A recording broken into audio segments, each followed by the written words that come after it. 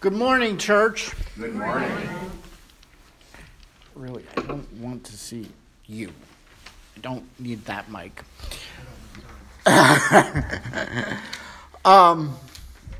Thank you. Thank you for being here. It's a challenge. It's a challenge to read these words in the midst of one's struggle. It's a challenge, but we face that challenge with the confidence of God's grace. And so let us attend to the word coming from Isaiah chapter 40 verses 1 through 11. Comfort.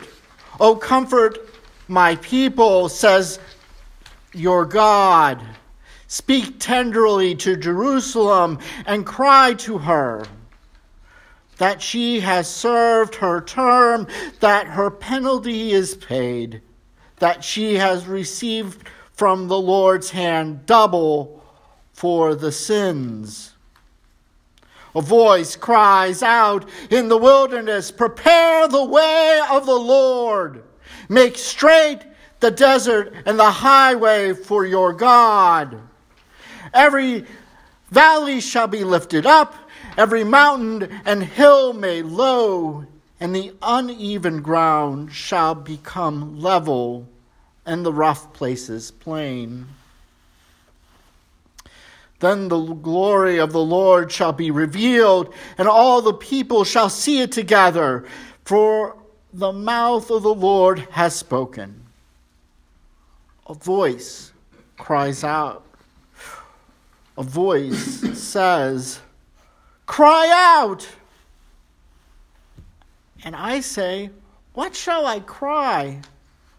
All the people are like grass. Their consistency is like flower of the field. The grass withers, the flower fades, when the breath of the Lord blows upon it.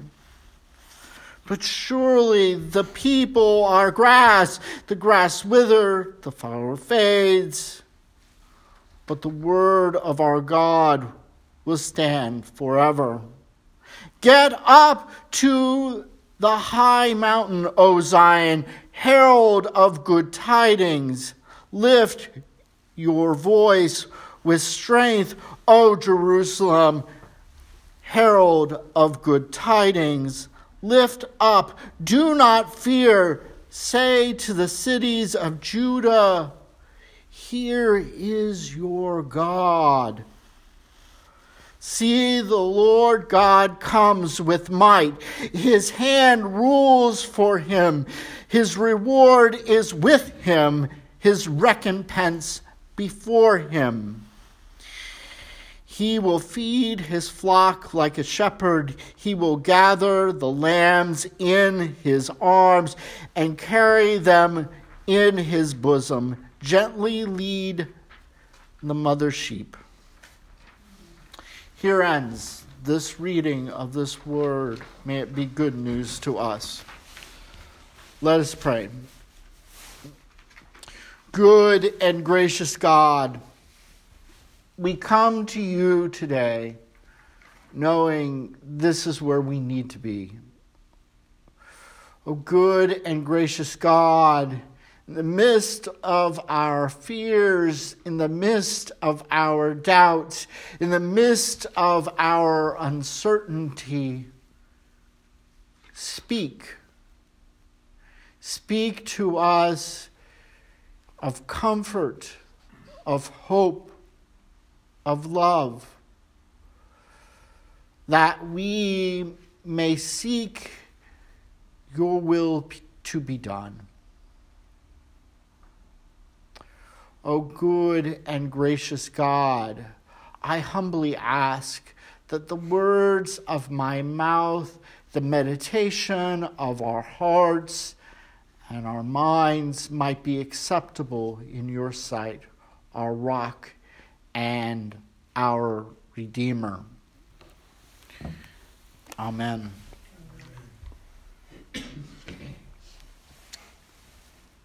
So, at the beginning of the week, there was a sermon I was going to preach. and then the course of the events of the week. And while in part that sermon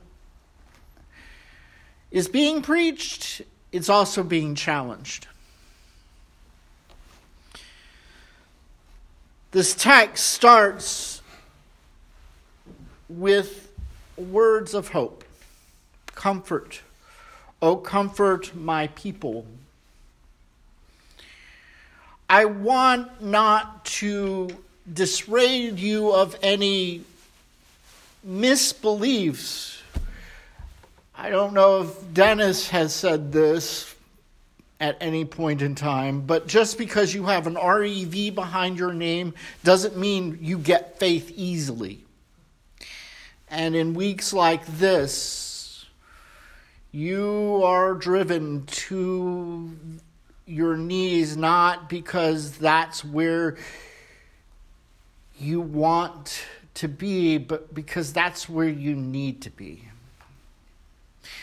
You pray these words in the hope that you feel that comfort. You pray those words in the hope that they might be true.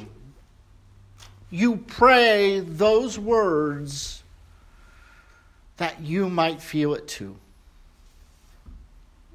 And sometimes you do, and sometimes you don't. And it's hard. It's really hard. Because you know you have people around you who support you and love you. And yet that support, that love sometimes doesn't measure up. I say these things not because I want to dissuade you of faith, but to say that this is the moment of faith when you need it the most. This is the moment at which you are stuck in that gap between where you are and where you want to be. Where you step out in the hope of something, not really sure whether it's going to happen or not.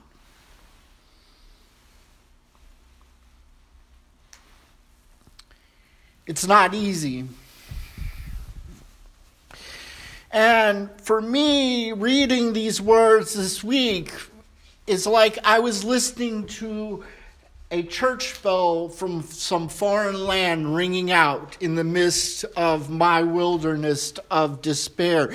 In my wilderness of critique and criticism, I heard a bell as if it was in the other land. A bell ringing. Prepare the way of the Lord. That bell said. Prepare the way of the Lord. Make straight in the wilderness a highway for God. Every valley shall be lifted up. Every mountain shall be made low. Now, I want to say something as a side comment in this whole thing. As a person who's picked up mountain biking, I'm not all about this divine infrastructure plan about raising valleys and bringing down hill mountains, because as a mountain biker, you know the best lines in the world are those that are on top of mountains, and the rough places are actually really fun places to go. That's where you get that sense of excitement. That's where you get that thrill. It isn't to say that God has this infrastructure project that's going to bring a nice highway down your route of despair.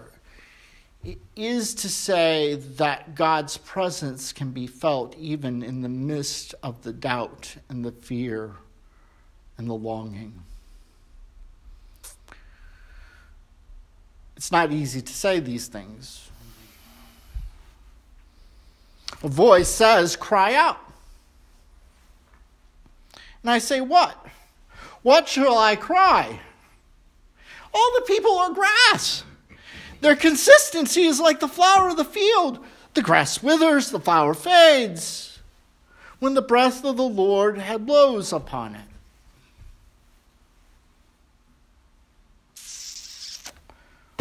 Are there more truer words written in Scripture than this? Guess what? Our lives are temporary. Guess what? Our thinking is temporary. Guess what? Our hopes, our dreams are temporary. Our feelings, those things that we are feeling right now so passionately, so fervently, are temporary. But the word of the Lord will stand forever. The word of the Lord shall stand forever. I was thinking about that this week. I was thinking about that as we looked at the things that had happened in Washington with the impeachment. How we have now in this Congress, in the process of impeaching our president, where we had congressmen who once were on one side of the issue and now they're on the other because of the change of party. And let's not hide the truth. A lot of that is due to party loyalty. It has, while they may couch it all in nice and massage it all in nice legal arguments, which should bear their own merits, the truth be told, they're saying what they say because they're comfortable with who is in power or who is not in power.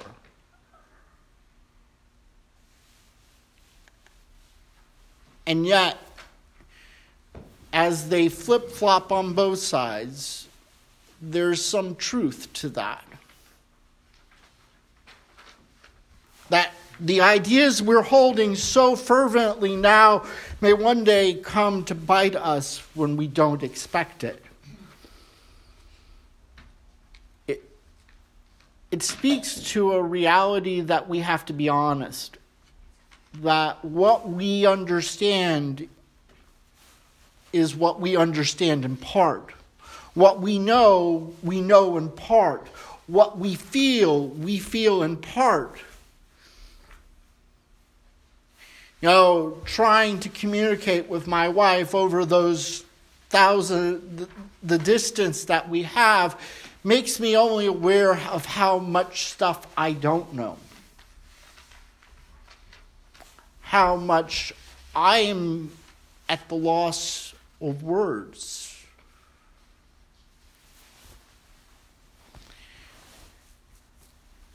Yet, it's in that acknowledgement of the partiality of our existence that I find weirdly a sense of hope. Let me say that again because I think it's hard for me to even say it, but it is true. It is in the partiality of our existence that I find hope. Because if I can accept that I don't see everything and don't understand everything and don't fully get what's going on, I also offer up the opportunity for me to understand that whatever I feel right now is what I'm feeling right now. It is what I might not be feeling 2 minutes later. It might be not what I'm feeling 2 minutes before. It is what I'm feeling right now. And that reality of the now gives me some glimpse into the infinite, into the eternal. Because I understand something, the word of the Lord is like the sky. And I've used this metaphor before. The sky exists. It exists when it's sunny, it exists when it's rainy, and yes, it even exists when it's snowy. The clouds come, the clouds go, but the sky still exists.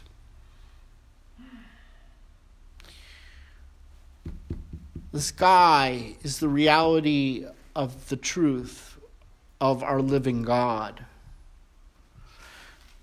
Those clouds that come in, those clouds that go out, the front that comes in, the front that goes out.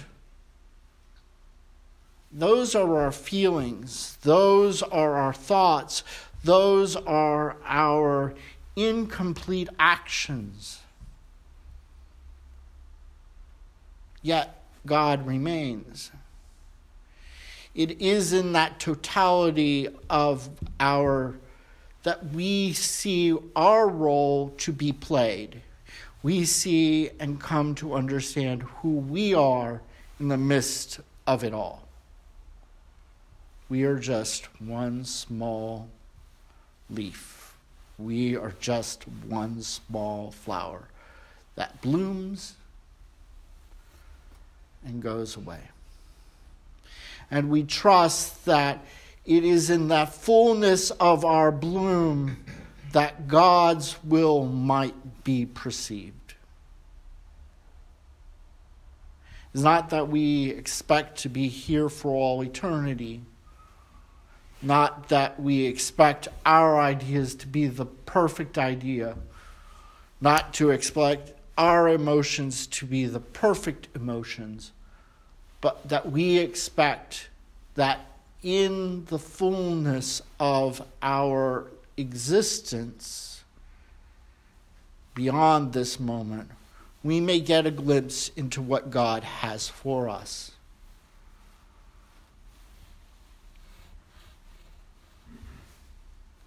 And then we come to the last part of this lesson for today.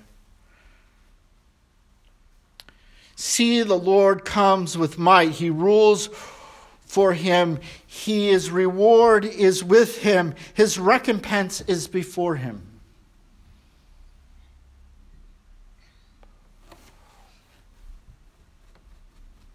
When I began this sermon talking about how we are driven to our knees, not because we want to be there, not because we think we deserve to be there, but because it is what God calls us to be there. It is this vision that lifts us up off our knees. It is this vision that we embrace when we have hope, when we don't have hope. You see, if this was easy, if any of this was supposed to make sense, if any of this was supposed to feel right, we wouldn't need God. We wouldn't need faith. We wouldn't need all those other things. But because it doesn't feel right, because it is a challenge, because it doesn't make sense, we have to rely on God's trust and God's grace and God's love to get us through it. Because, like I said before, we all understand this is temporary. He will feed his flock like a shepherd. He will gather the lambs in his arm, and he will carry them in his bosom. And he will gently lead them like mother sheep. The vision there, which is a little challenging, I understand, is one of the Good Shepherd that provides that space for us to be safe, to be whole, to be loved, and to be lovable. To know that God gives us that sanctuary in God's fullness of God's existence. It is not something we earn. It is not something we deserve. It is not something we get. It's not something. It is because God is. It is because it is what God is. And I can't explain it other than to say that. For to try to explain it beyond that is not.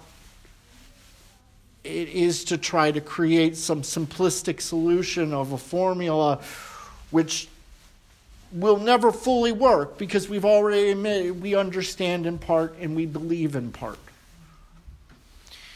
It is only when we come to the realization that what we have because it is God who has given it to us, that we come to fully understand, I think, what faith is. Because faith is about stepping out in that moment when there is nowhere to go. It's about trusting that what we see, the way we see the world, is not the way the world is. But that there's something better out for us out there. And we trust in God's grace and God's love. God will be there for us. May it be so for us. Amen. Amen. Amen.